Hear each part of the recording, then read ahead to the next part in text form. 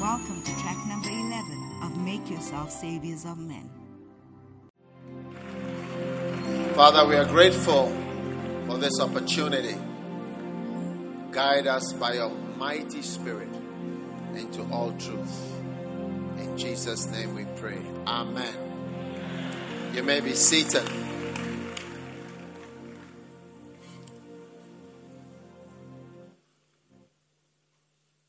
Welcome to the final day of our Hamatan Bible Seminary.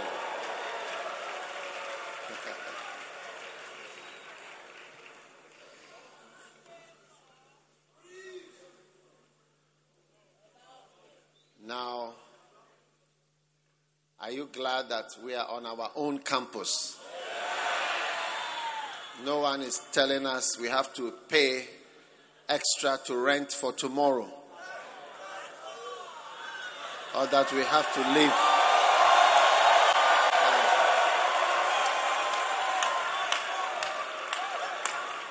Or that we have to leave by 5 p.m. We should leave by tomorrow. We have to go or something. Or we are making noise. That's a blessing.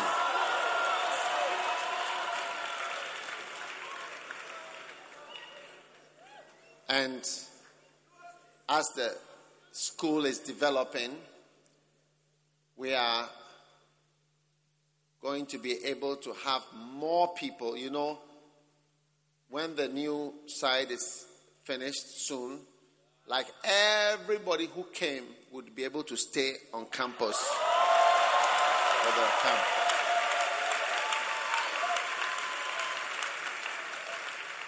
And that side has more dormitory-like facilities, so it's almost free. It's very cheap to stay there. Every time we come and we meet, somebody spoils the door handle, toilet is spoiled, this is spoiled, water is spoiled, light there. So there's nothing free in that sense. Just to even let it be as it was cost something. So not even to build something, but to just stay as it was when it was built. It costs money. Yeah. It can cost, let's say, 20,000 cedis after we finish, and we are going just to correct everything that we have spoiled.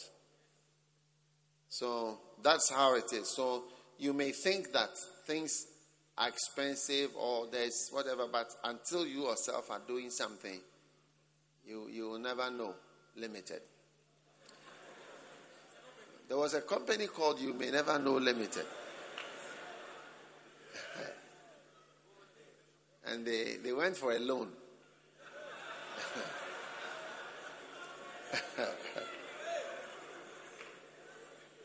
And they never paid back. And it really affected the bank. So the people were challenging the manager that how can you give a loan to a company called You May Never Know Limited?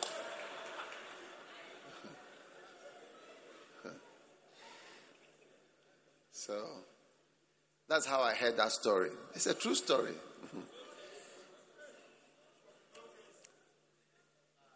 You don't know that I know things.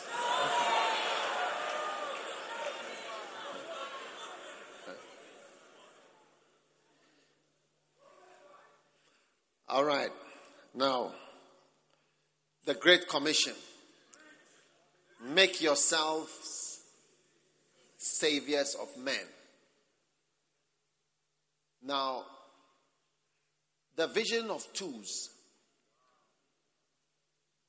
to attempt great things and to have 2 million members, isn't it? And how many churches? 20,000 churches. And how many pastors? 20,000 pastors. And what else? How many buildings? 2,000 buildings. Yes. Put it up and let's see.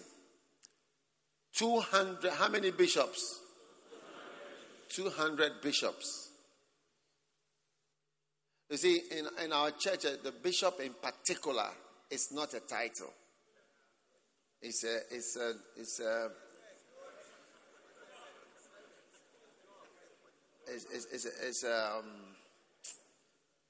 I don't know how to. It's a function, eh? It means something. Yes. So it's not just given. And also, we don't have the policy of once a bishop, you are always a bishop. So that's why the number of bishops' vision is so small. You would have thought that it would be whatever, but it's not as simple as that. So make yourself saviors of men will lead to 2 million members and 20,000 pastors. Amen. It will lead to 20,000 churches and at least 2,000 buildings. Yeah. Because we have churches in classrooms, under trees, in canteens, cafeterias, that we have to build a lot of buildings in order to fulfill this great commission. We are hoping to soon be able to scrap this vision of twos, because it's like we've passed that stage. Yeah. We've passed the stage of looking for 22s. We may have to move to the vision of sevens.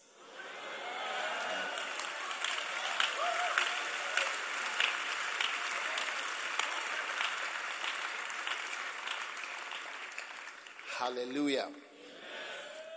So, yesterday I was saying something that I think in John 21, Jesus asked Peter, "Do you agapao me?" Huh?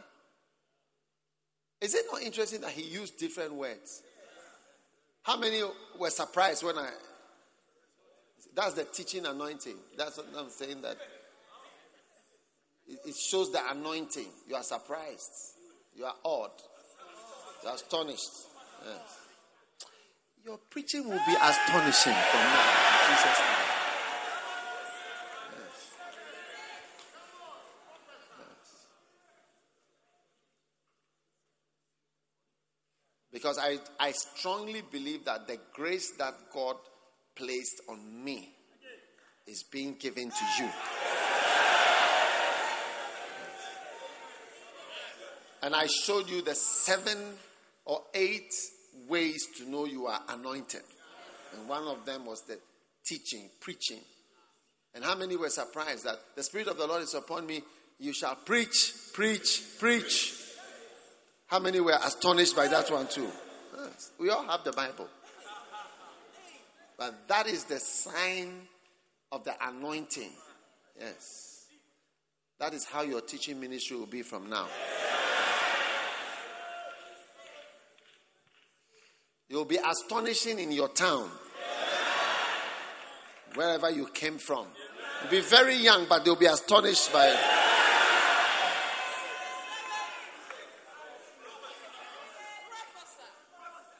When they see you, they will ask you, is it that you have a baby face or you are young? You are actually young. Is it that you have a baby face or you are actually young?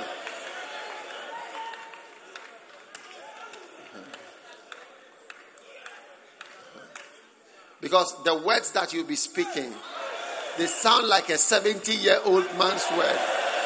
But you look like you are 20-something or 30-something. So they will ask you, is it that you have a baby face?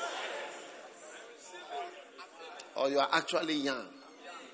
Yes. So, please settle down. In John 21, Jesus said, if you love me, do you love me? Then he said, I love you. You know I love you. He said, feed my lamb. You agape me. Like you love me with God's love. And so on. Then Peter said, yes. Then he asked him the second time. That's one too. He used the same word. Do you agape me? Like this type of spiritual love. You know, when feelings are not working, you have to resort to agape. So, a lot of marriages start out with filial. And then they end with agape. It's like, I love you in spite of everything about you. I love you as God so loved the world of sinners. Yeah. So in a sense, agape is high. But in a sense, it's also low. Yes. Because the fact that I have to use agape to love you. I love you in spite of everything. You are a wicked person. You are a sinner. You are a liar. You are a thief. But I love you. Hey.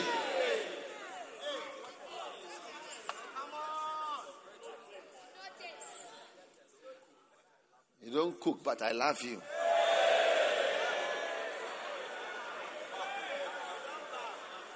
You don't bath, but I love you.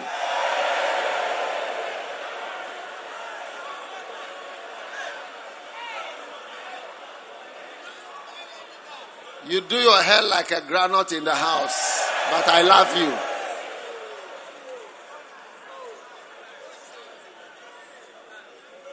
You don't have sex nicely. Your sex is like kenke and boiled fish. Instead of fried fish, it's boiled fish. Boiled fish. No salt. A cold, hard kenke from 3 days ago, hard kenke with a boiled fish. It's still kenke and fish. Every day, that's your excuse. Is it not kenke and fish? So you say, I agape you. Even though you are giving me such a kenke with such a fish. Yeah.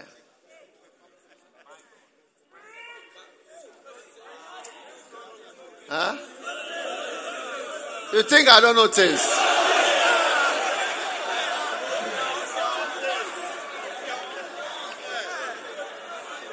I know things. One day, a young boy, I think he was about 6 years old, he told his mother, Mommy, you think I don't know things? I know things. Hey!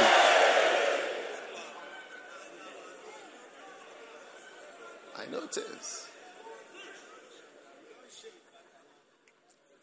So,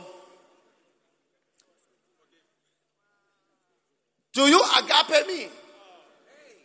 If you do, feed my sheep. Then he changed the last one. Do you feel me? Like, do you feel me? Do you have feelings and friendship for me? Like, I've died for you. I've done a lot of things for you. I promoted you, pa. Hey, I selected you out of the group. Hey, and even among the apostles, I made you the leader. And then remember what happened in the garden. You said you didn't know me. I've pretended that I don't remember that part.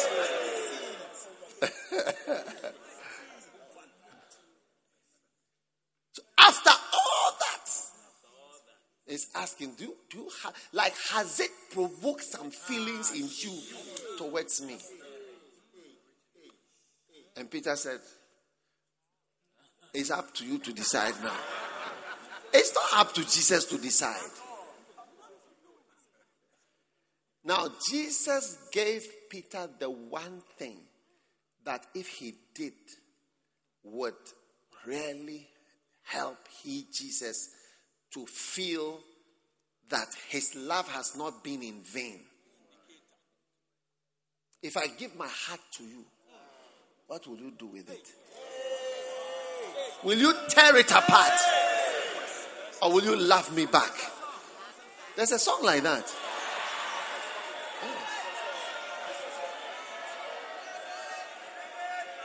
If I give myself to you, will you love me back? Yes. Will you love me back? Where is Danny Boy? Yeah. No, but do you understand what Jesus is asking? Like if I give myself to you, if I give my love to you, if I marry you, if I give you my ring, so many boys have slept with you, they didn't give you any ring. So many boys slept with you, they didn't give you any ring. More than 22, they didn't give you a ring. Nobody engaged you. Nobody gave you a ring. Nobody married you.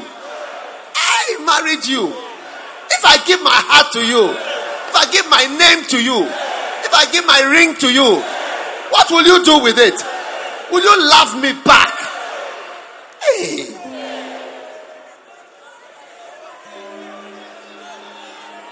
That is the question that Jesus was asking Peter. Because Thomas and all those guys were there, but he didn't ask them that because Peter is the one who has been shown most love. Exactly. Yes, he has been selected. He said, if I give my heart to you, what will you do with it? Sit down.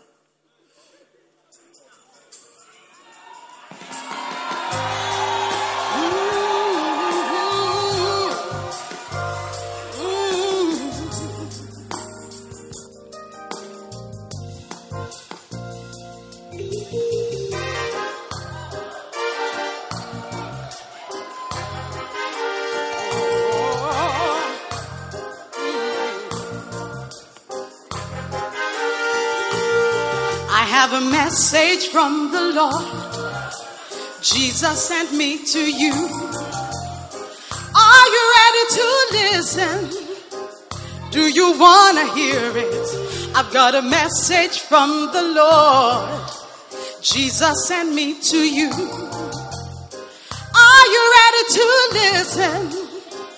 Do you want to hear it? Did I make a mistake when I called you? Should I have chosen another person or anointed another one? Do you hear what he's asking? How many times will I give you dreams and visions and powerful convictions? Still you don't obey. The reason why I'm asking these questions, you take it so lightly. You take me so lightly. Oh, if I give my life for you, will you give your life for me? And if I die for you, will you die for me? Will you die for me too? If I shed my blood for you, what will you do with it? Will you despise my blood, or will you treasure it? What is the point? What is the point of showing so much love when I get so little feedback from the person I love so dearly? Hey. I want to know if it all means nothing to you. Does it mean nothing? What I am saying doesn't touch you. Doesn't touch you. You don't care about what I care for. The reason why I'm asking this question. There's a reason. You take it so lightly. You take it so lightly. You take me so lightly. Whoa, if I give my heart to you, oh, will you give your heart to me?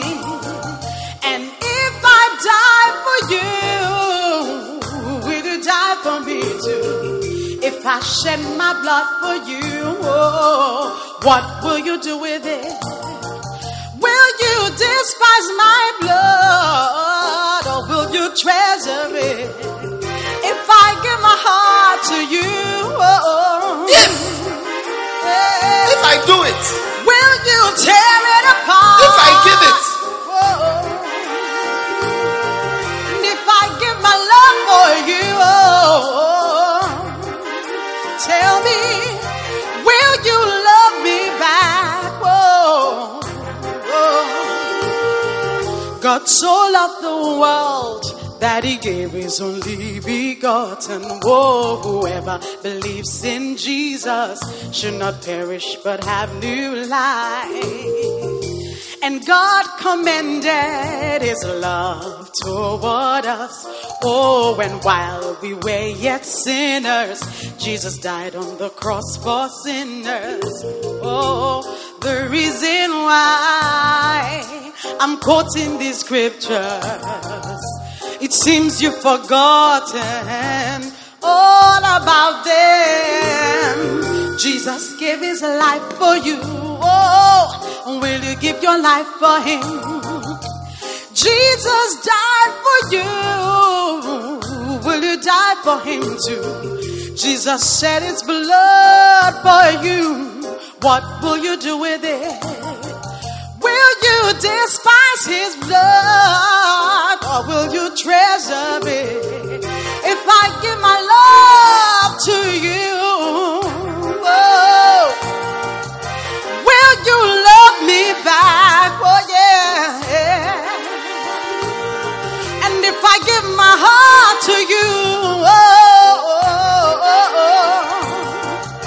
will you tear it apart?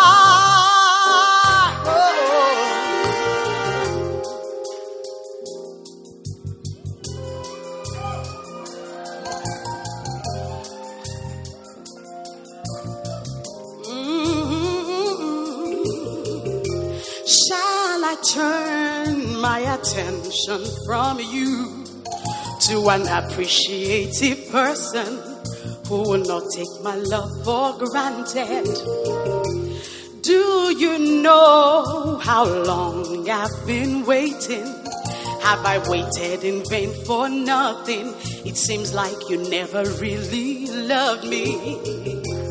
The reason why I'm speaking this way, you broke my heart. You took me for granted. If I give my life for you, oh, will you give your life for me? And if I die for you, tell me, will you die for me too? If I shed my blood, my precious blood, what will you do with it? Will you despise my blood, or will you treasure it? If I give my life for you, will you give your life for me? Yeah. If I give my heart to you, will you tear it apart? If I give my life for you, what will you do with it? If I give my heart to you, what will you do with it? If I shed my blood for you, what will you do with it? Will you love me back, or will you tear it apart? If I give my heart to you, if I give my heart, if I give my love for you, if I give my life for you, what will you do with it? What will you do with it? Yeah. What will you do with it? What will you do with it? Now, Jesus is asking that question. And I think the answer will be, Lord, if you give your heart and your love for me, I will feed your sheep. I'll make myself a savior of men. I'll preach the gospel. And I think the love that God has shown us, we need to respond in only one way. Don't use your way. Use his. He's defined it. All right? Yeah. So that's what he wants from you. And that is what we are going to do. So now, in my book, The Mega Church, where is that book? I need those 3 books again. I want to move on to what I call in the book retention evangelism. Retention evangelism.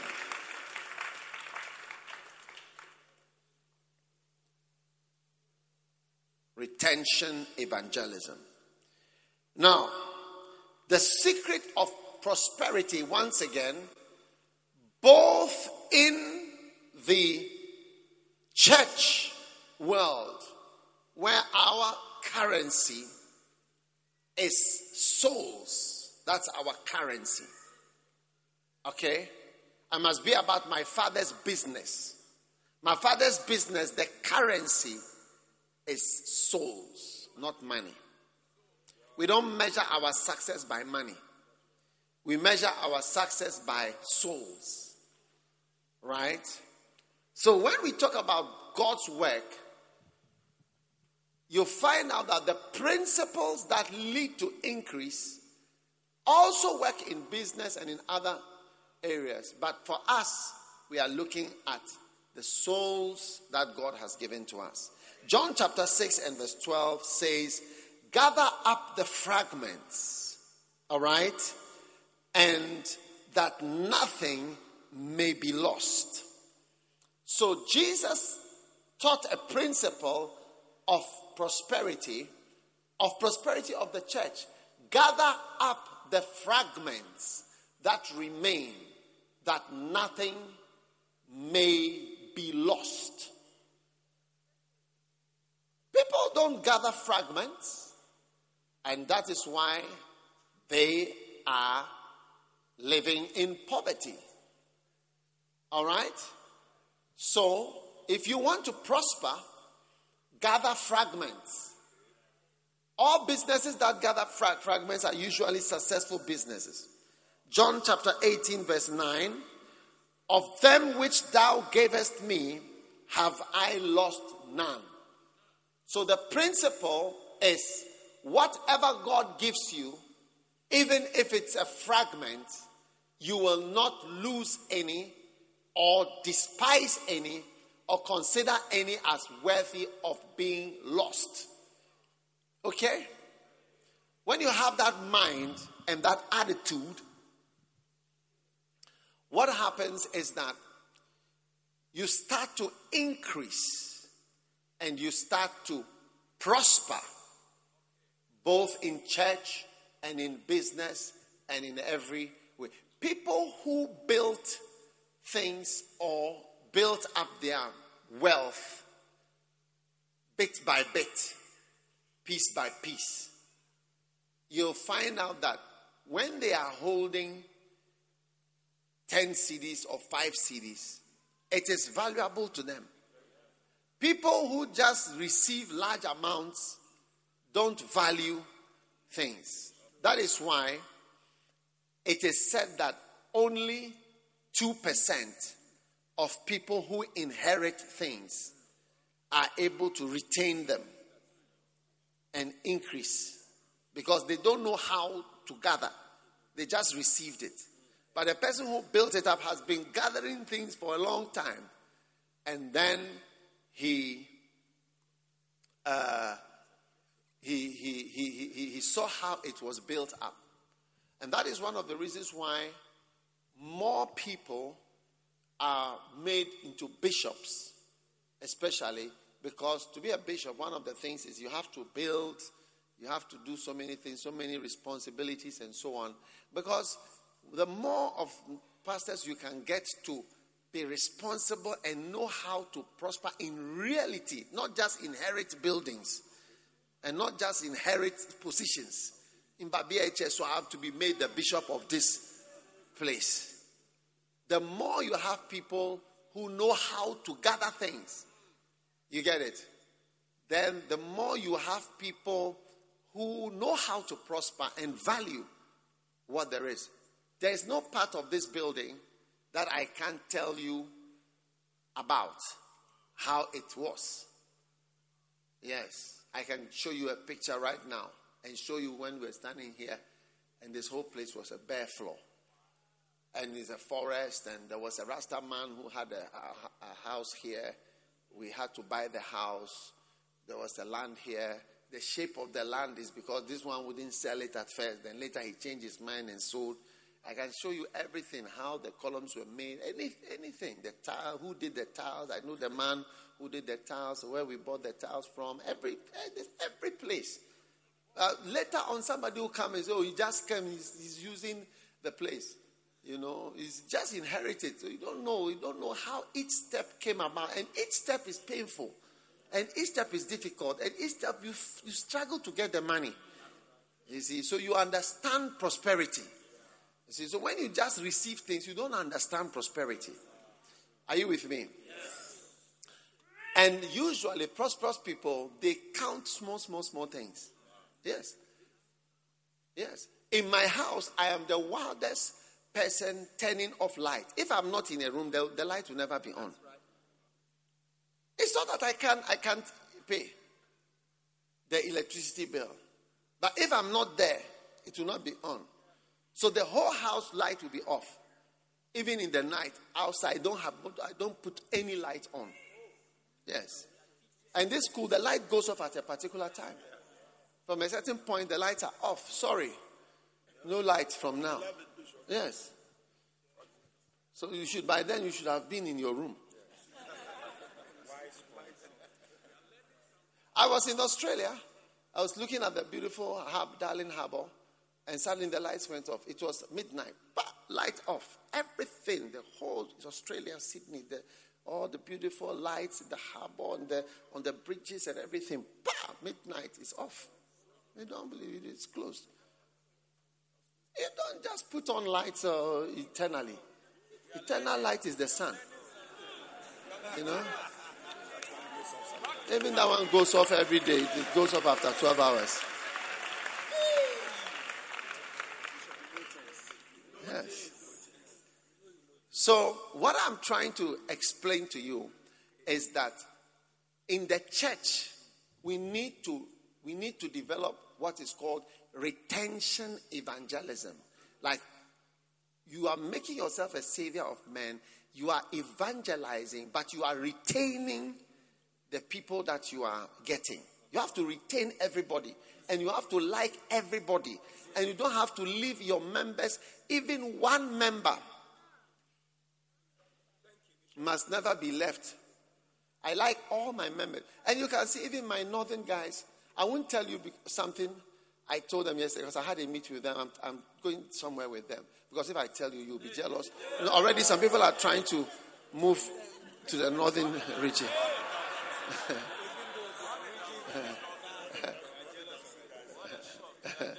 Yeah. You will see the pictures and then you know. But every corner, I like it. And the people that are there, and the small boy is there, I like him. They are very important. If you gather small like that, you see that it becomes a lot. But when you have pastors, I don't care. Let him go. You know, let them go. Don't mind them. You have to mind them. And you have to be concerned about the people. They are very nice people and important.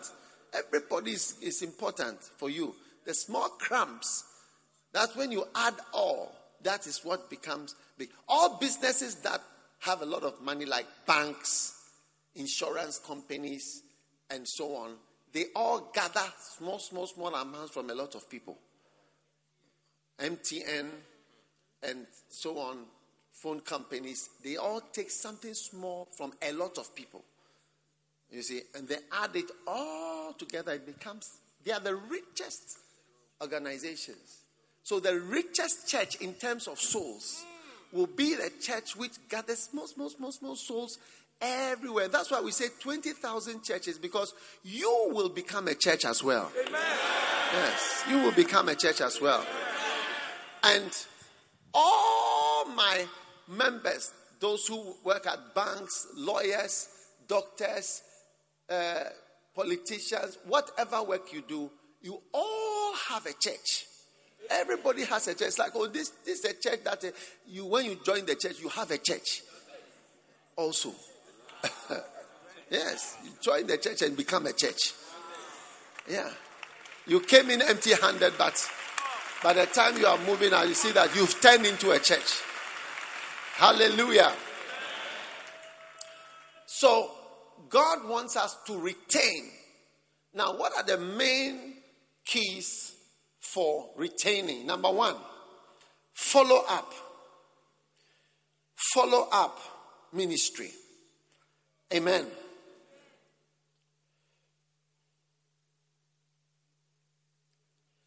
Number two,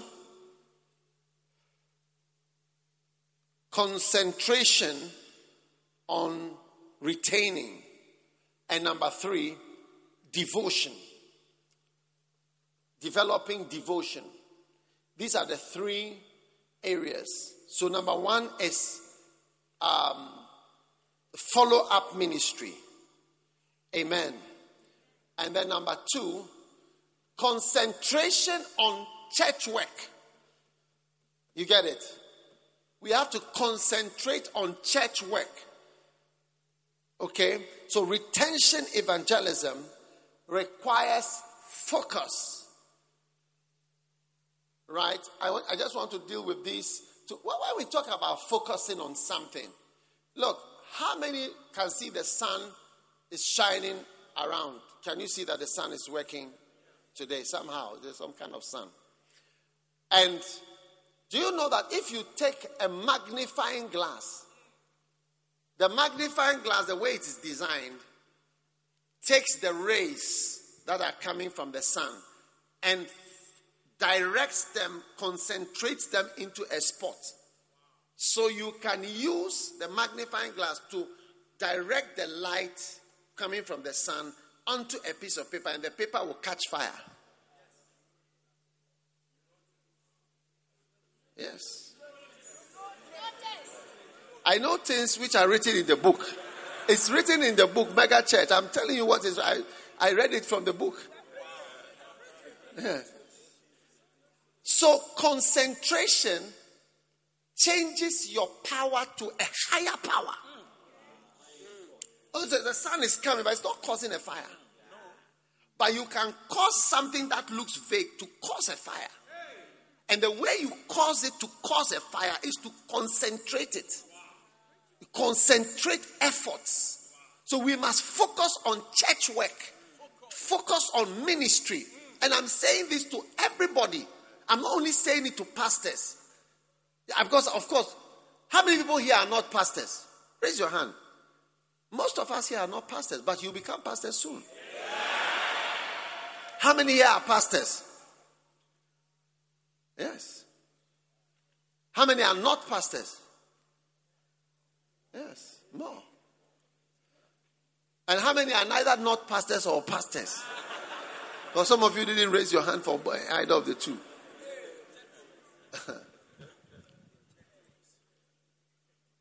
So, concentrate rather than being distracted into so many other things.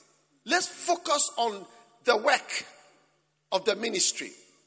Focus on it. Even as a businessman, say, okay, my concern is that the church should work. My concern is that the church should work. And that is the kind of lay person that we want. I have some lay pastors, they are more than bishops. More than bishops. Yes, more than. Because the way they work and the things they do and the impact they have and the help that it brings is more than even a bishop's work.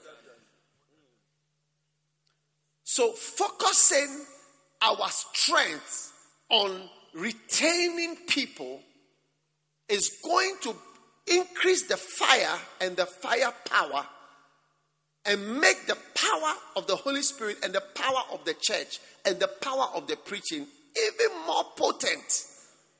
So we need to have meetings about church growth. We need to have more meetings and focus on, recently God spoke to me that I'm not serious about the church work, the churches and so on. So when I thought I was thinking about it, and I realized that it's true. So I decided that, look, I'm really focusing on the churches. Wow. Yes. And doing a lot of things. Because if you analyze yourself, you realize that your efforts are scattered. And you realize that your mind, you've not woken up today to think of how to make the church work better and focus on it. Rather than how to get profit. Peter woke up and said, I go fishing. I go a-fishing. And what did he get? Nothing. He should have focused on the church work rather than trying to do other things which lead to nothing. So concentration is a master key to retention of the things that we successfully evangelize. Amen. And what is the second key? Concentration. The third is devotion. All right? Devotion, which we've spoken about already. Devoted, Acts chapter 2:42. We are devoted to the apostles' teachings. In the NIV. The NIV says, and they devoted themselves to the apostles' teachings, and they devoted themselves to fellowship. They devoted themselves to breaking of bread and to prayer. So the more you become focused on my teachings as the apostle, I'm telling you, the more you give yourself to it. Because you can see, I'm preaching to a mega church. Well, I'm preaching a mega church. Everybody has it. If you were to take the book and be focused on what is in the book, you will see the effect that it will have. But we are not focused on, I'm reading this here, I'm reading an encyclopedia, I've read Encyclopedia Britannica, I'm doing this, I'm doing that. But the teaching that is in the house, you are not focused on it. Yes, you are not focused on it. You are not devoted to my teachings. My teachings on church planting, my teachings on church growth, my teachings on mega church. You're not focused on it. And that's why you don't see a power which can cause a fire. It's true. Yes, you don't know much. And you don't achieve much. And you are planted in a field which should have given a big bamboo. But you are a small bamboo in a big bamboo field. You want to be in the ministry, you. You see, so God calls us. God calls us and He sends us. Do you see? And He gives us something. But it's like, oh no, that is not what. If Ghana was to focus on, let's say, our gold. Because you can see that, just the villages, the people in all the towns, Chinese people, they've come to focus on the gold that is in the country. It is everywhere. But to us, it is nothing. Oil is in the country. Oil has been in the country for a long time. I personally have walked through forests and picked oil from the ground. Oil. It's there. It is all over the country. But we often don't focus on what we have. Yes. And so then we look like we are poor, but we're actually not poor. Yeah. If you go to Amsterdam, England, any of the countries, but I know Amsterdam because I used to fly all the time to Amsterdam. Every time I land, I just look out of the window. And you'll be landing, you see farms. They've arranged their land right up to the wall of the airport. Under the high tension, everywhere is a farm. But if you drive from here to Cape Coast or from here to whatever, you just be driving through bushes. Yes. Bush. Zimbabwe now, if you drive through Zimbabwe, it's all just bush. It has become like Ghana. But when the white people were there, they had farms. You drive to farms, arranged. Irrigation, farm. They were feeding the whole of Africa. So many times God will give you a gift, but it's like it's nothing. You are not devoted to what you have. And I'm preaching to you chapter after chapter from one book that I wrote and that I gave to call the Mega Church. Yes. It applies. That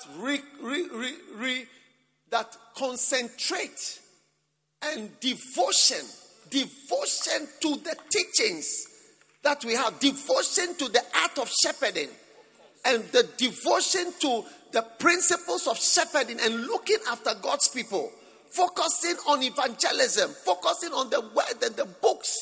I didn't write the Bible. It said they devoted themselves to the apostles' teachings.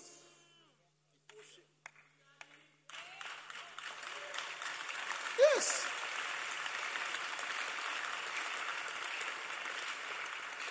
First Corinthians chapter 9, verse 1. Am I not an apostle? I'm reading the Bible. Have I not seen Jesus Christ our Lord? Then are not you my work in the Lord? Are you not my work? Verse 2. If I am not an apostle unto others, doubtless, I am to you. If I'm not an apostle to others, that means if I have not been sent to other people, to you, the world, doubtless I am to you. Why? For the seal. You see, this is the seal of apostleship. The final mark and stamp. Sometimes you have a letter, they are looking for the stamp or the seal. That is the confirmation. The confirmation of my apostleship is you in the Lord. Not even that have I seen the Lord, but the confirmation of the apostleship is you. Your existence is the proof. Yes. You are the seal of my apostleship. Verse 3. My answer to them that examine me. Change the version. And let's see what it says. My defense to those who sit in judgment. Another version. My answer to those who question my authority.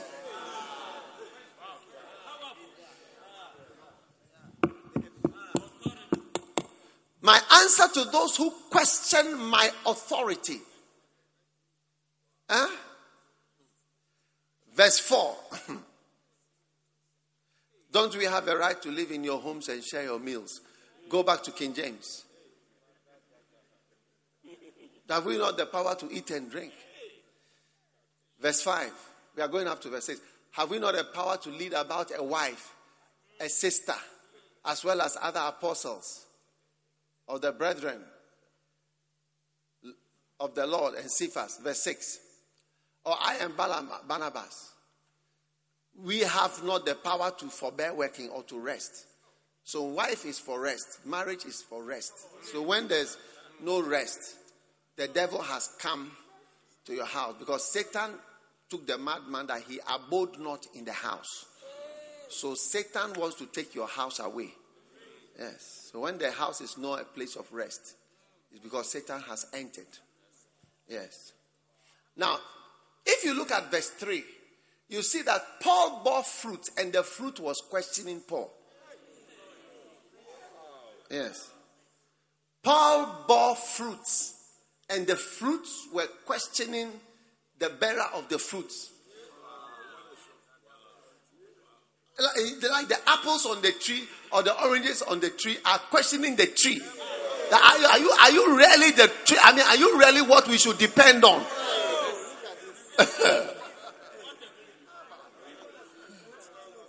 The fruit has a mouth to say something. After a stem, a trunk has grown up into the sky and borne fruits.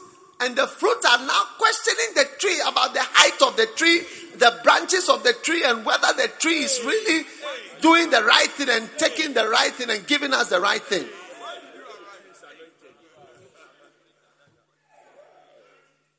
Let's read it from verse 1 again. He said, am I not an apostle? Am I not free? Have I not seen Jesus? Are you not my work? Change the version.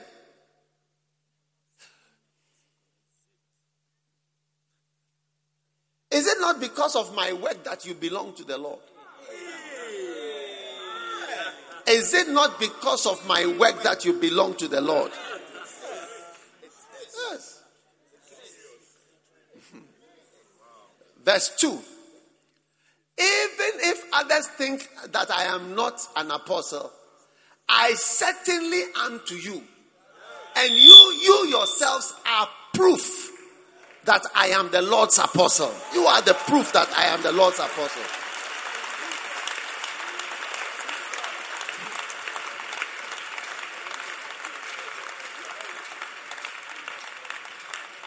Now verse 3. This is my answer to those who question my authority. So here we have a paradox. The tree has borne fruits, and the fruit are asking the tree whether it's doing the right thing. If the tree had not been there, will you have been formed? Apple, will you have become an apple? Will you have become an orange that people are plucking and people are admiring and people are enjoying you?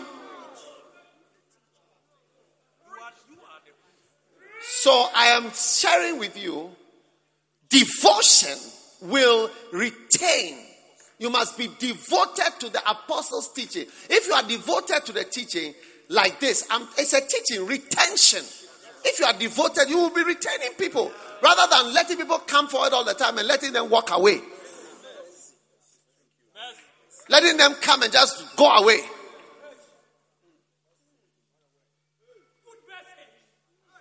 Yes.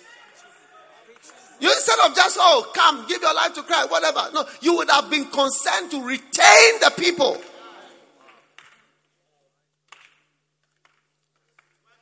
The devil is the one who does not want you to be committed to the apostles' teaching. Yes. The devil. For that I am sure. Amen.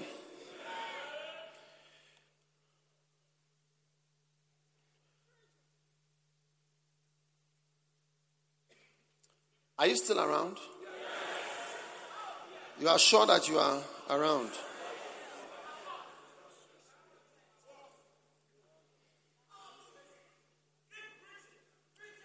Now, I hope that I remember to tell you something that I was going to tell you. Right, sit down.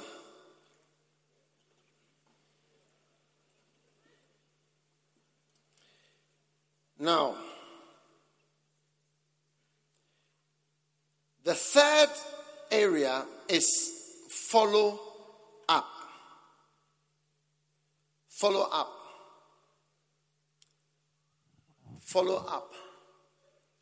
So retention is by the follow-up ministry. All right? Retention is by the follow-up ministry. Retention is by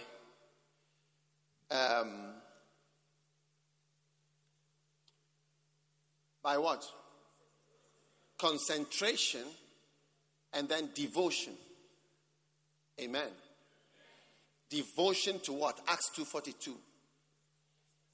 The apostles' teaching, and to fellowship, and to the breaking of bread, and to prayer.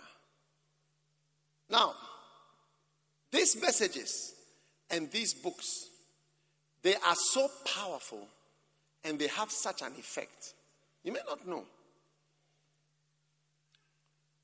In Luke chapter 8, let's look at verse 11 first. It says, now the parable is this. The seed is the word of God. Verse 12. Now, this is, those by the wayside are they that hear, then cometh the devil and taketh away the word out of their hearts, lest they should believe and be saved. We all know this story. But I want you to underline just a section. Look at this. It says, the devil, then underline the devil, then comes the devil and taketh away the word. Just underline that sentence. Then cometh the devil and taketh away the word. So the devil comes to take away the word. He comes to take away the books, comes to take away the messages, comes to take away the makane, come to take away the teachings, come to silence those teachings, come to take away the word. Said, then cometh the devil. So if you want to know one of the works of the devil is to take away the word. And that is why you see that you have to even emphasize something that people in other churches will be dying to get and are so amazed at. But the devil comes into our midst and takes away the very word that is the word of the house. And the people in the church don't have the word.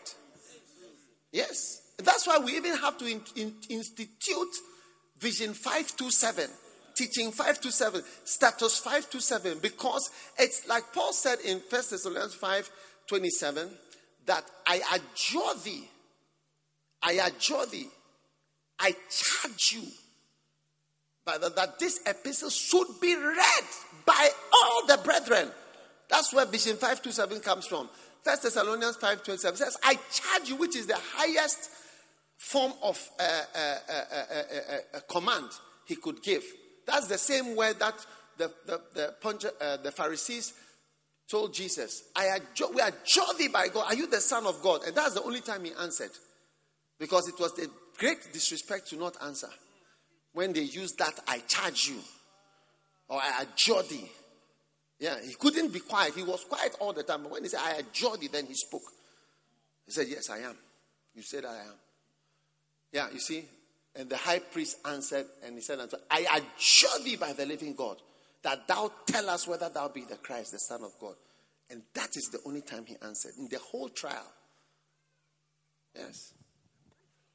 I read a book written by a lawyer who was explaining the trial. And he said that it was when this happened that Jesus was forced to answer. But he was not answering. But when he used that word, he was forced to answer. I adjure thee. And the next verse, then Jesus said, thou hast said. Yes. Yeah. So in 1 Thessalonians 5:27, it was a similar word where he said, I command you that my book, my letter, this Thessalonians, what I've written should be read in the churches. All the churches. That's why I insist that the pastors will use the books and teach the messages that are there. And not any other message with any other title. Use the same title. So you see, our apostles struggle because the fruits that they bear, the apples they bear, the oranges they bear, are questioning whether they are good orange tree. They have good genes.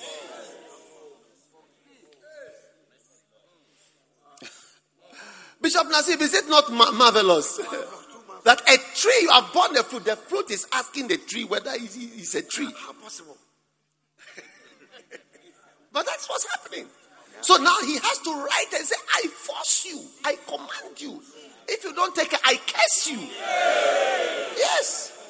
That the letter that I wrote that epistle, it should be read in the church. And in Bishop Oyedepo's church, every 5 years they repeat. They go over. Yes.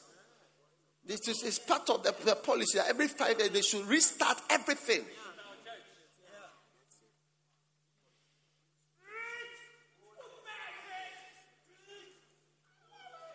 Rather, outsiders will be looking and saying, wow, our church doesn't have books like that. And you see, recently we had one pastor said, we don't have any messages to preach. I mean, not in our church. So there's nothing like that. We don't have How you guys have all these messages and things to learn, outlines, books, this. We don't have all that. So there's nothing to sustain anything. The messages and the books and the teachings we have can take us for the next 50 years. Over and over and over and over. Yes.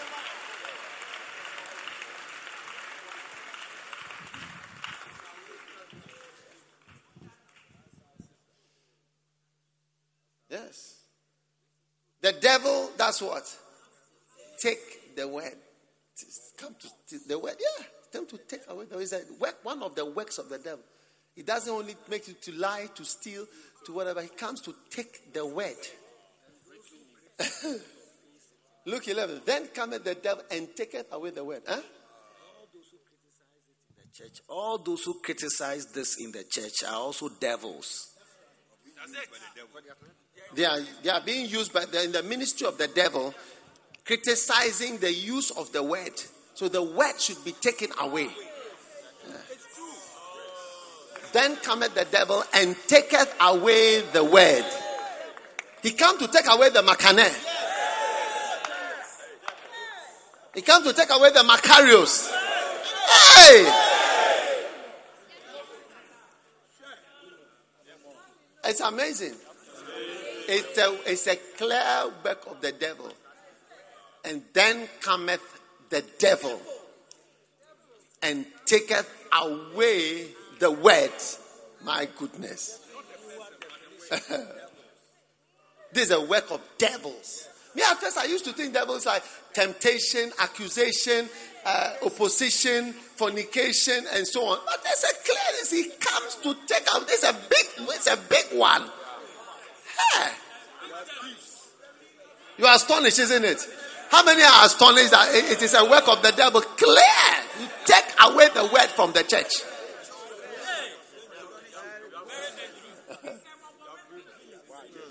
Yes. And look at my pastors, Zebila and all of them. They're all telling us they maximize Sunday usage.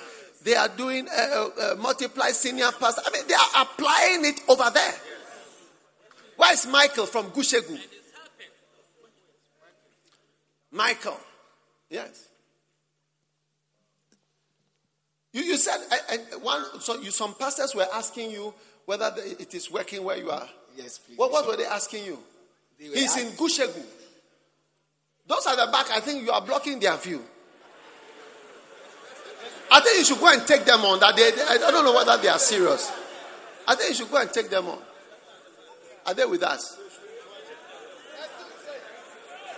Are you inclining your ear to the messages?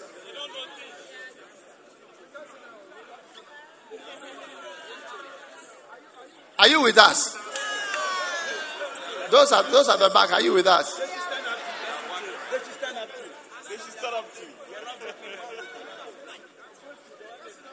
The people feel that they are blocking your view. They are blocking your view. But why don't you stand up and also see? Huh? They are taller than us. They are taller than you.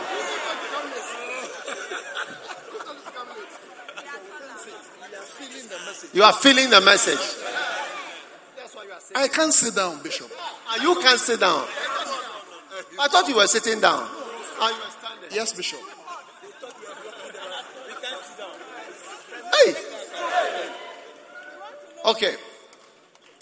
Everybody should sit down for the sake of the people at the back.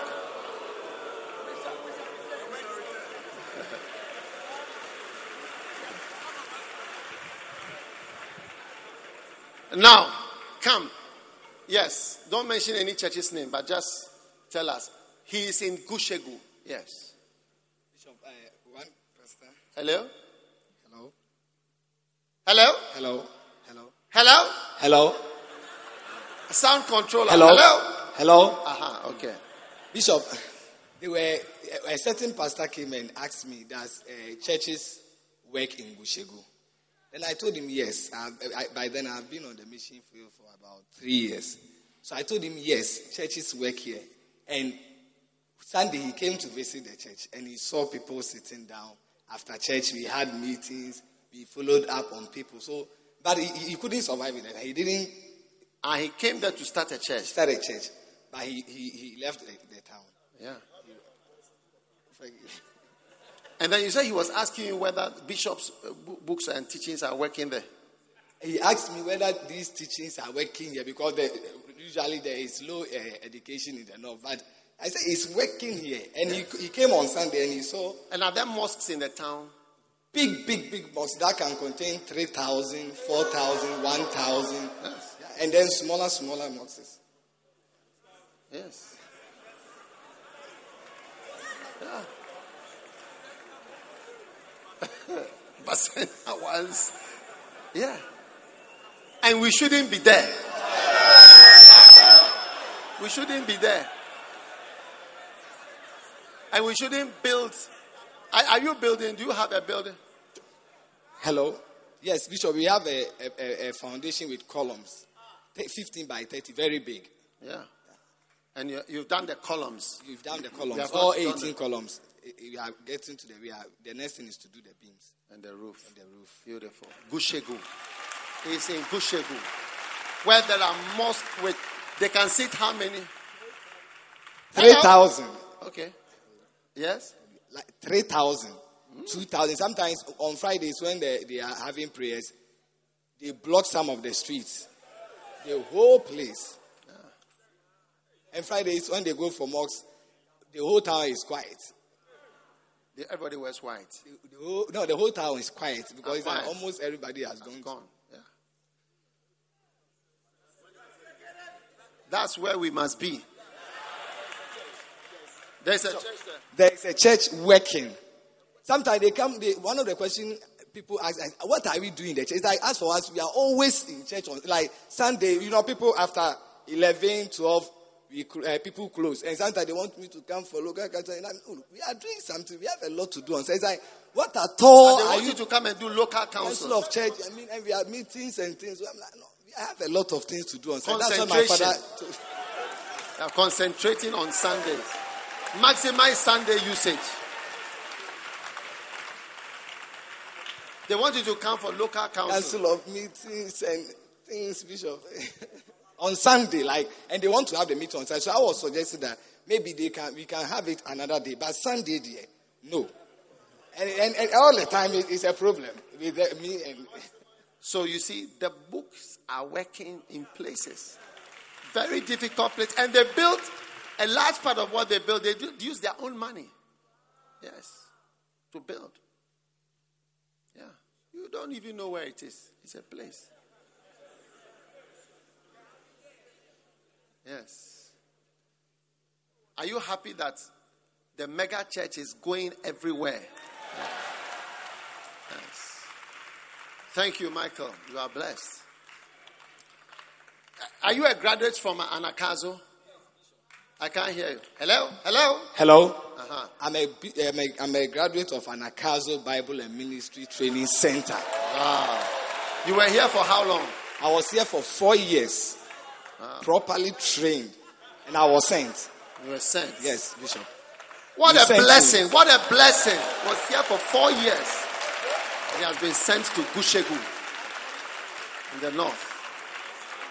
Yes. Properly trained. Yes. And sent. Yes. Yes. That's the vision of tools. Yes. And he's devoted to the apostles' teachings in Gushegu. It is working there. Wow. Clap for Jesus. You may be seated.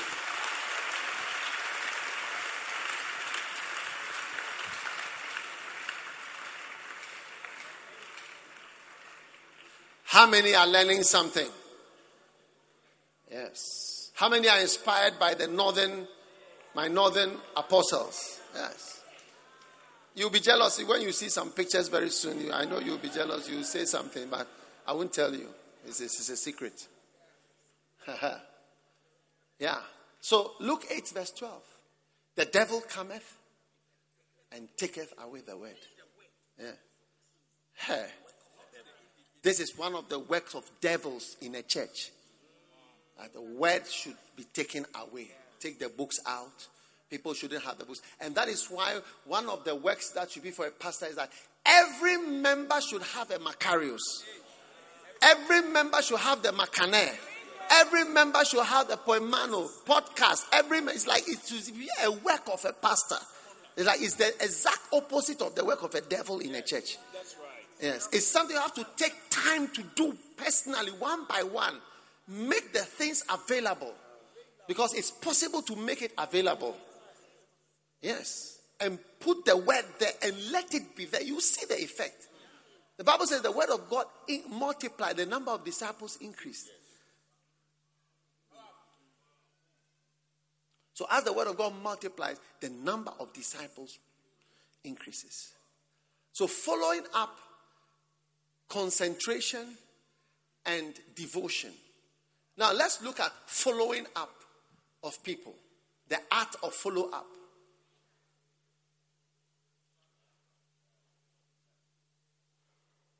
What is involved in the art of following up people? Number one, prayer. You must pray for visitors and converts. Because devils are working on the visitors. Devils are working on the converts. So prayer must go on. Now look at Galatians chapter 4 verse 19. It says, my little children, in Galatians 4:19. It says, my little children, of whom I travail, I'm travailing in birth. So I'm praying for you that Christ be formed in you. So you are to pray for people. This is the Great Commission, that Christ and the nature of Christ will be formed in the people. And Paul said, look, I'm praying for you, I'm travailing that Christ should be formed in you. It's not, you are not a secular counselor. You are not a philosopher. You are not from the psychology department. You are a spiritual person. And your prayers must go up seriously for people. Otherwise, there will be no change. And if you want to see that there will be no change, you may want to marry and you see that in marriage there's very little change. It's a seesaw. What you see is what you saw. And you see that it can't change easily. That it takes the power of God for somebody to change. Yes. Many people who are married and have experienced changes, they find out that the changes, if it's a good change, did not come from talking. But somehow the person seemed to just change on his own, for whatever reason. But it's not that like, there was a meeting, you do this, the word of God said, oh. Then you are new. It's when you are new that you have a lot of meetings like that. But after some time, you realize that except the Lord intervene, there will be no change. Nothing can change. That is it. Then somehow on the person's own, through the power of God, the person changes. You know, the Bible says the heart of the king is in the hands of the Lord. What does it mean when it says the heart of the king is in the hands of the Lord? It means that there is something that is like only God can control. Yes. Proverbs 21 verse 1. The king's heart is in the hand of the Lord. And as rivers of water, he turneth it whithersoever he will. So God turns hearts. God turns hearts. And when you become experienced, you realize that God is the one who can change somebody. Yes. God is the one who can change somebody. You know, one day, recently, I don't know where I was. I think I was praying. Then a thought came to my mind. That thought has not come to my mind such a thought has not come to my mind for a long time. A good thought about something good. Immediately I turned around, I felt somebody is praying for me or on me. Like somebody is praying somewhere. That thought came to my mind. somebody is praying somewhere. Otherwise, that thought cannot come to my mind. I felt it. I felt that somebody, either person has already prayed or he's been praying. Yeah. The person's mind changes on their own. And you realize that it's not from anybody talking to anyone. So Paul said, Galatians, I've been praying for you. Travailing that Christ, who was Christ, the one who died on the cross, the one who gave up everything, the one who was obedient even to death, such attitudes and such a personality will be formed in people. Only God can do it. Yes. Only God can do it. So when you are doing follow-up ministry and you are not into prayers, a church which doesn't pray, you can't just restrict your prayer to 21 days fasting. But prayers that people on their own change without too much talking. So out of follow-up is 3 steps to follow-up ministry. And you see it all in the book on the chapter of retention evangelism. And that is why the devil doesn't want the word in the church and wants to take away the word. Number 2, visits. Visitation. In Jeremiah 23 verse 2 it says, I am against the pastors because they have not visited the flock.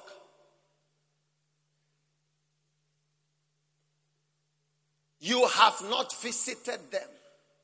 You have not visited them. Underline the word, I am against the pastors. Including lay pastors, including shepherds, but center leaders. Underline it, against the pastors. Why? Because they have not visited them. Underline, have not visited them. So following up, you see, it's a continuous process because conversion is often taking some weeks. Conversion often takes a few weeks. Sometimes it takes a few months for a person to be converted. And the conversion happens gradually. Me, I can't point to a day that I was converted. I can't point to a day. I can point to a period that I was converted. Not a day. I hope you never forget this for the rest of your life. Most people have a period of time where they were converted. But we may not say, on this day, I gave my life to Christ. Some too have that, like Paul. How many can realize that you also had a period where you were converted? Raise your hand if you had like a period. It's like a change began and started continuing. Beautiful. Now, if a person is in his season of conversion, that is the season to follow up. So you are following up on the conversion of the person. And you are following and you are pushing what God is already doing. So when you pray for the person, then what God is doing, you are pushing it in the spirit. When you visit the person, you get what I'm saying? You are pushing what God is doing. God's agenda. And you are pushing it. Has started and you are just pushing it on. So many times when people are giving testimony, sometimes you'll be wishing to hear, and when I gave my life to Christ, then my whole life, usually you say, I gave my life to Christ, then I went back to the world. Then after that, I came back to the church. Then after that, I went back. Then I came again. Then I did this. And you see that the person has started the process of conversion. Yes. So follow up is where you see that the man, you have acknowledged that the process of conversion has begun on these people, on this person, and I am pushing God's agenda to the end. That's follow-up ministry. You are pushing the season of conversion so that whatever God has started will come to a perfect completion. That he who began a good work in you shall bring it to a perfect end. Kayaba shakatalabada. conversion, salvation comes to people. They are saved and they have to be visited and followed up. And the change starts and you see that it goes. Sometimes a number of people are involved in the conversion of a person. Yeah. So if you don't have a strong follow-up ministry, you cannot do well. And the follow-up ministry is the basis of a lot of ministry. Bishop Sam was the follow-up director. I think Dr. Go, were you also? I took over from him. Dr. Go took over from Bishop Sam. When we were all in one church. Yes. He was Ishmael. Brother Ishmael. And Brother Ishmael was the follow-up director. He was the one, when souls come in, he organizes people. We are visiting this person. What's your name? Where's your house? Your name, what's your house? Then the team goes. Then you go to their houses and you follow them up. And so that the season has begun. We are also on the ground. Troops are on the ground. Workers are on the ground. They are there to visit, to do this work. Yeah. And continue the process. What a blessing. You cannot say you are saying, devote yourself to such activities. You must have a follow-up ministry that is devoted to the season of conversion. It's a moment. Yes.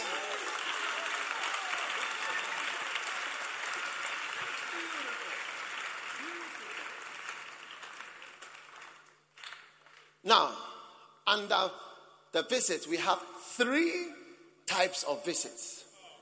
IDL, which stands for Identification and Location Visits. You see, you have to know the way. If you are, that's why if you become too old, you can't do that. One day I saw a brother, he was about getting to a certain age. He said he's going to start a church. And I said, well, the way I know how church is difficult and how you have to follow souls, deers, convert deers into goat into sheep, and be chasing people during the season of conversion. I wonder. And his church, it remained a small church till he died. And then it was just in a corridor. It's not easy. The work of God is for young people from 25 to 50. Yes. And those over 50 who are allowed to do the work of God is the grace. Like as I'm here preaching, it's extra time. I'm just preaching in extra time. Yes. Unless you can be converted and you accept demotion back to a lower age and then restart. Yes. Ministry is hard work. Now we have technology where you can pin a location. Through Google Maps, you can pin somebody's location and I know how to come to you. I don't need to say when I pass the gutter, I'll pass here, I'll pass here. Even in Ghana, everywhere there's a location. Yes. And Google Maps, if you are coming, let's say you are coming from Accra and you are coming here, it shows the traffic at each traffic light. It will show you, if you go into your Google Maps, you'll see. It can show you even where to avoid, alternative routes, and where the traffic, and where is traffic. It's red or brown. And how long you will stay. You just send a location. I'm here, 10 here, and then I'm coming to visit. So identification and location visit will turn into an identification and location meeting. Where I meet with you, so you tell me your location and I can come to your house. Huh? What do you think? Yes.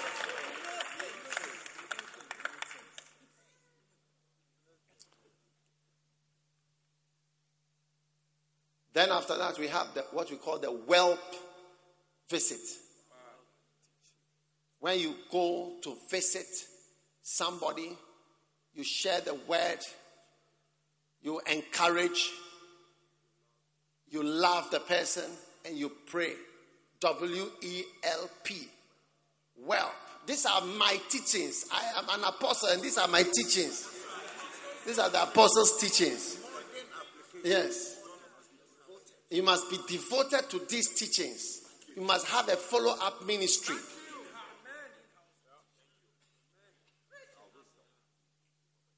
Yes. And everybody can follow up.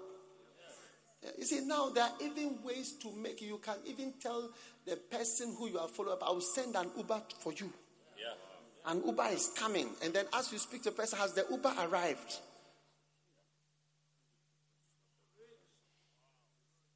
It has changed. But it's still working. Now, when you go to visit, you must always preach the word. You can't go and sit and talk about Ayawaso Wugon elections. That's not why you are going on follow-up. No way.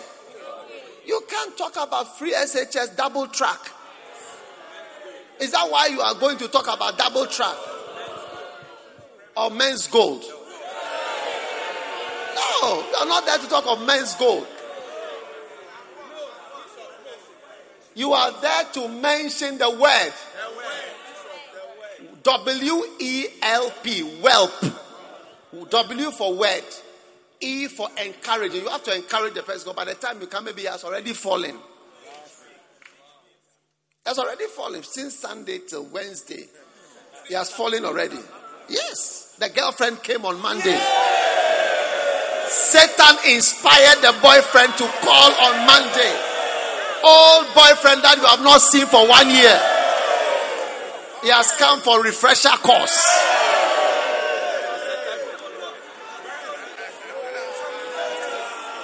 Huh? So you have to encourage the person that he shouldn't worry at all. But Satan is defeated in the name of Jesus.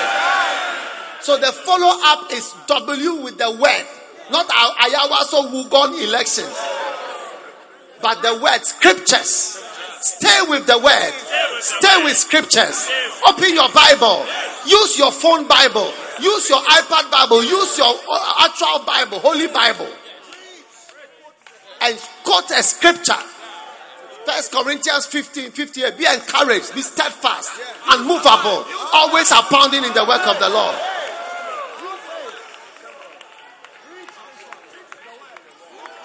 Yes. Then you encourage the person. You tell the person that me too, when I gave my life to Christ, the same thing happened to me.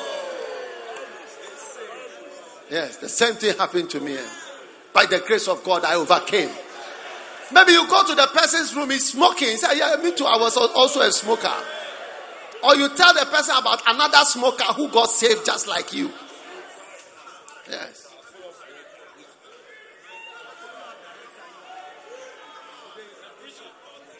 You know, one day I saw a brother, the things were still on him, the sins and all the problems. So I told him, brother, when a tree dies, the leaves fall off. But sometimes it takes time, but you see that they are all coming up. But right now, the tree is dead. You are now born again. So with time, all these things will come off. You don't have to worry at all. You come to church. There are smokers also in the church. You come.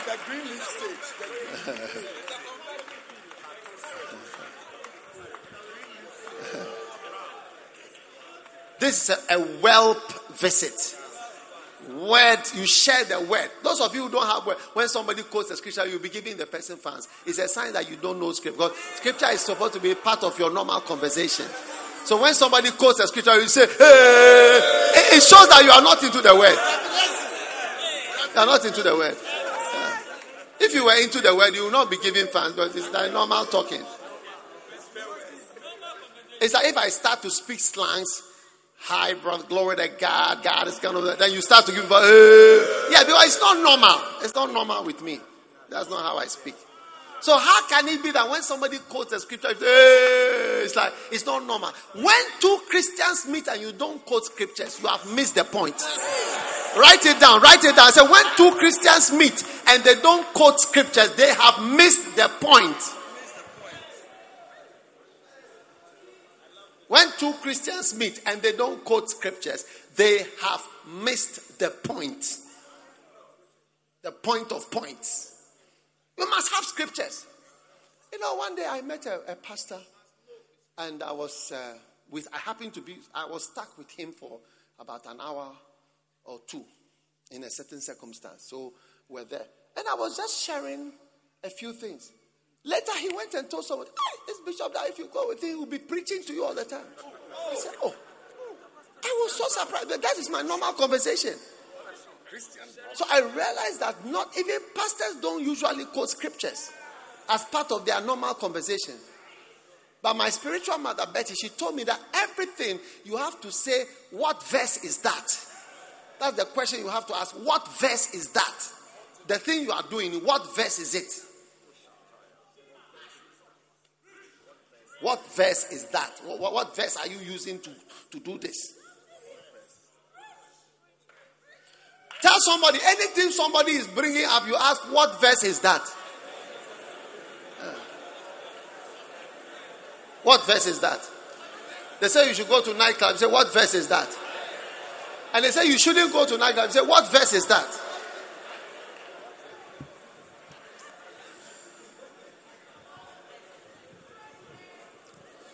Then you love the person. You show the person that you are interested in the person. The person have to feel love. Not that my pastor said I should come here, so that's why I've come.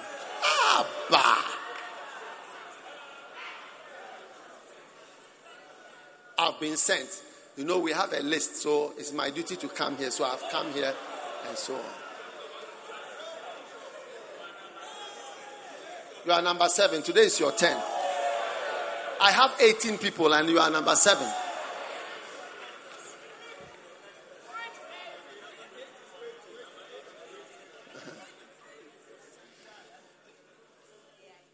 Church members, mega church fanatics, you must be into follow up.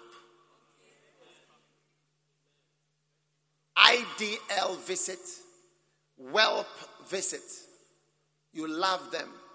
You look at the person and you ask, are you okay? Have you eaten? Everything okay? Everything okay? Look, I watched a film once. Terrorists had hijacked a plane.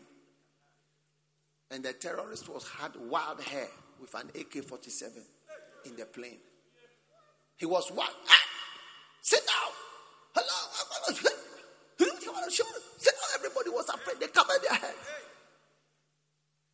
Then the terrorist saw a pregnant lady. The one who was shouting, hey, sit down. Everybody was afraid. When he saw the pregnant lady, he went to the lady and said, okay, everything? Okay, everything? All right? You okay? You all right? A terrorist was showing love. Terrorist was showing love. Yes. If a terrorist can show love, how much more a pastor or a shepherd or a visitor? I was surprised at the terrorist. He was rather showing love to the pregnant lady. Okay, everything? All right? Everything okay? Even a terrorist is showing love. And how much more a WELP visitor? You are sharing the word, encouraging, showing love. Not telling them that it's a list. And I've come on the list.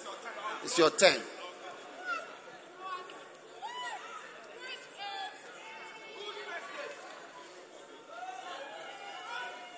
Are you still around?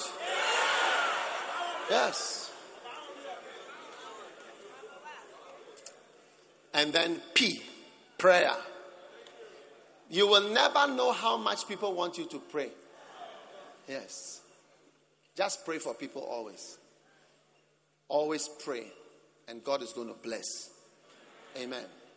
And finally, Abba visit. Anakazo, Biazo, Anadea. Shameless attitude.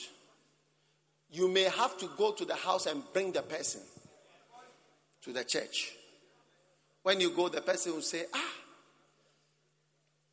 there's no water today, so having bath.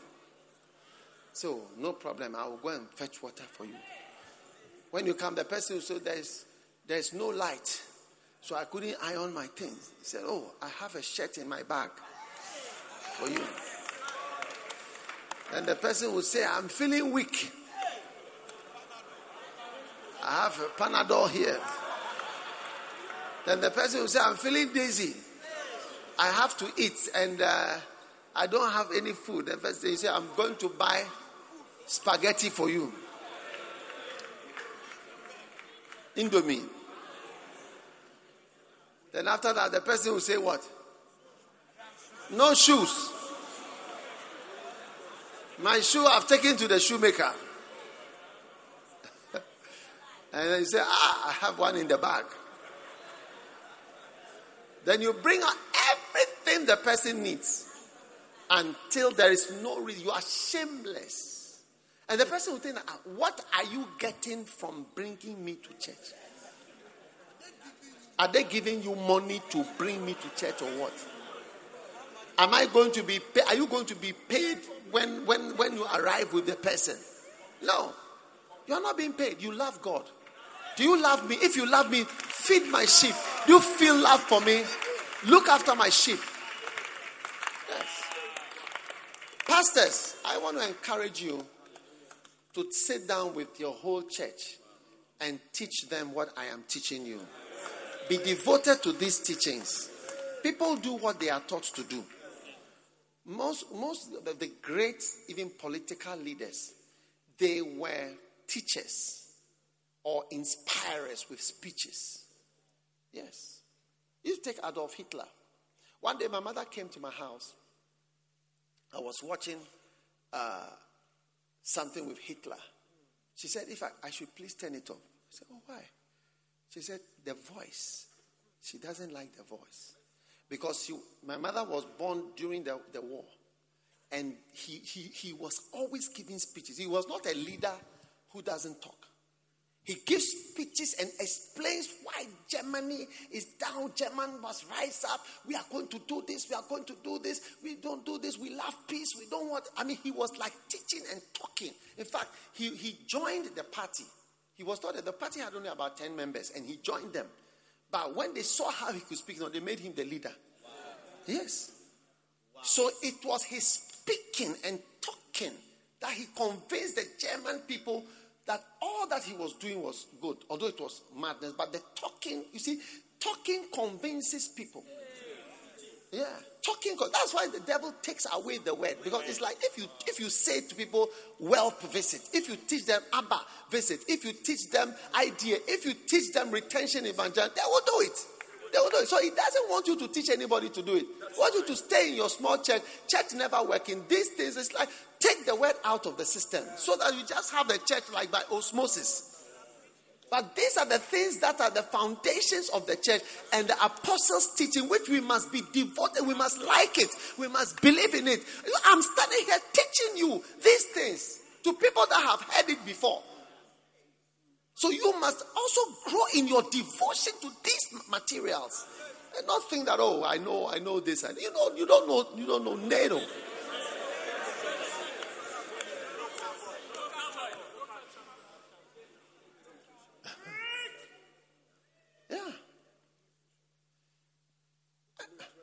Yeah. So I believe that, if we are devoted to these teachings, people will do it. When I look at my young people, they're going out, bringing people, you think that they are being paid. They're not being paid. Not just the young people, all through the years, people who have been doing this work without pay. They work with all their heart. People said, I can't get people to do it. You can't get because you didn't teach them. That's why I say that whether it's Fidel Castro, when the political people, when they are also teachers and talkers, they have a stronger hold. Like in our country, I don't know if there's any politician who is like that now. But I don't know whether Kwame Nkrumah was like that. He had Kwame Nkrumah Ideological Institute, and he was teaching things. I think the current people, I don't think they teach. They are teaching anything in particular. Communist leaders, they teach things. Yes. Rollins was talking. Yes. He was always talking and explaining things. Yeah. Yeah. But I mean, I don't remember so much of his teachings, but the reality is that those who talk, they have people to. And if Rollins was a talker, then it explains, because he came from outside, no one would have accepted him. But it's like he got a strong following. Yes. And still very popular. Probably would win an election if he was to stand today. Yeah.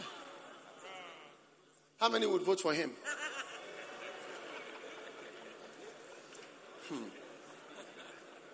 Yeah, you people.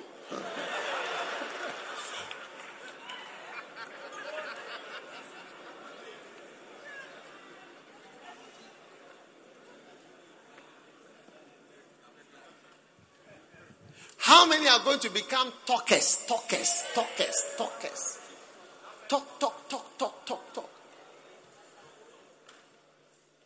You see, I am leading a big church, and you can see that I'm talking. Yes. It has an effect. Amen. Now, do you know where I learned follow-up? I learned follow-up from a man called Uncle James. Yes. Uncle James told me one day, he was also my physics teacher. He taught me physics. He was not the official physics teacher, but I used to go to his house and he was teaching me physics. So one day whilst I was in the house sitting at the table with him, then he started to talk to me about follow-up ministry. And he told me that a chicken farm had this number of birds. And they monitored, then he showed me the graph. This is the population. Then it went up like this, high. The number of birds in the farm increased. And he said, do you know what was the reason why the number of birds increased so much? He said it was because of the medicines and the things that they started to give to the chickens so that the chickens stopped dying. And he said that, so that what really increases the population is to prevent people from chicken from dying. And he said population of the earth, he showed me the graph. The earth population was around the same. Since Jesus came, it's been around the same. But from 1900, there was a medical revolution. And then people stopped dying. Most of us would have been dead. Most of us would not have even been 15 years old. Malaria would have wiped you out. Yes. But through the medical revolution, they invented drugs and things that prevented people. You know, the plague. There was a disease called the plague. It came to Europe in the 14th century, around that time. And it killed, they estimate 1/3 of all Europeans were killed by that disease. And do you know what cures it? Augmentin. But there was nothing like ampicillin or augmentin. Only that small would have wiped it out. One pope, he was in France or somewhere, or either a pope or a bishop. I mean, everybody was dying. So he made a fire round where he was. And he sat in the middle of the fire. It was like a protection. You don't know. Everybody was dying. So he made a fire and he sat inside the middle of the fire as a protection from the plague. They said that anybody who gets it dies. And those who look after the person die. And those who go and bury the person who died get it. It's just like Ebola. Yes. Even some of the nursery rhymes that we have, they came from that plague. Ringa, ringa, roses, full of roses. A tissue that, and we all fall down. The tissue is like you sneeze, then you die. Yes. You don't know these things. Yes. A tissue, and we all fall down. It came from the plague. It was a nursery rhyme that came out of that season where the children were playing about what happened. That you make a ring of roses, you play around it, then somebody sneezes, tissue, then everybody dies. Yes. That's where it came from. So it's like people die in droves. They were dying in droves. Yes. Till the invention of follow-up ministry or preventing people from leaving the church when they come and they give their lives. Just augmenting or ampicillin, penicillin. Small thing. Prevented from people. And then the population of Europe started to go up. And the population of Africa started to go up. And the whole world. Just small invention. So the population of the church is going to go like this. When we can follow up and prevent people who have given their life to Christ from falling away, the population is going to start going up higher and higher and higher and higher and higher. So that is why you don't have to allow people to walk away. When somebody is offended and all that, you have to work on it. Try. Don't say, let them go. They should be foolish, whatever. There's no foolish person. You have to fight. There are members. So I remember one person. The person left the church. 1 year later, I was on the person. I said, come back. I'm your father. I deployed all my car. I said, I'm your father. I said, come back. This is your house. You can't leave. Although she had already left. I said, you can't leave. Because I've never give up. Even up to now, I don't give up. Yeah, you don't have to give up. Yeah. Don't allow a tissue all fall down. Nobody's falling down in Jesus' name. So, follow-up ministry, retention. That's we retain the people that we evangelize. That is the mission of the mega church. Stand to your feet, everybody.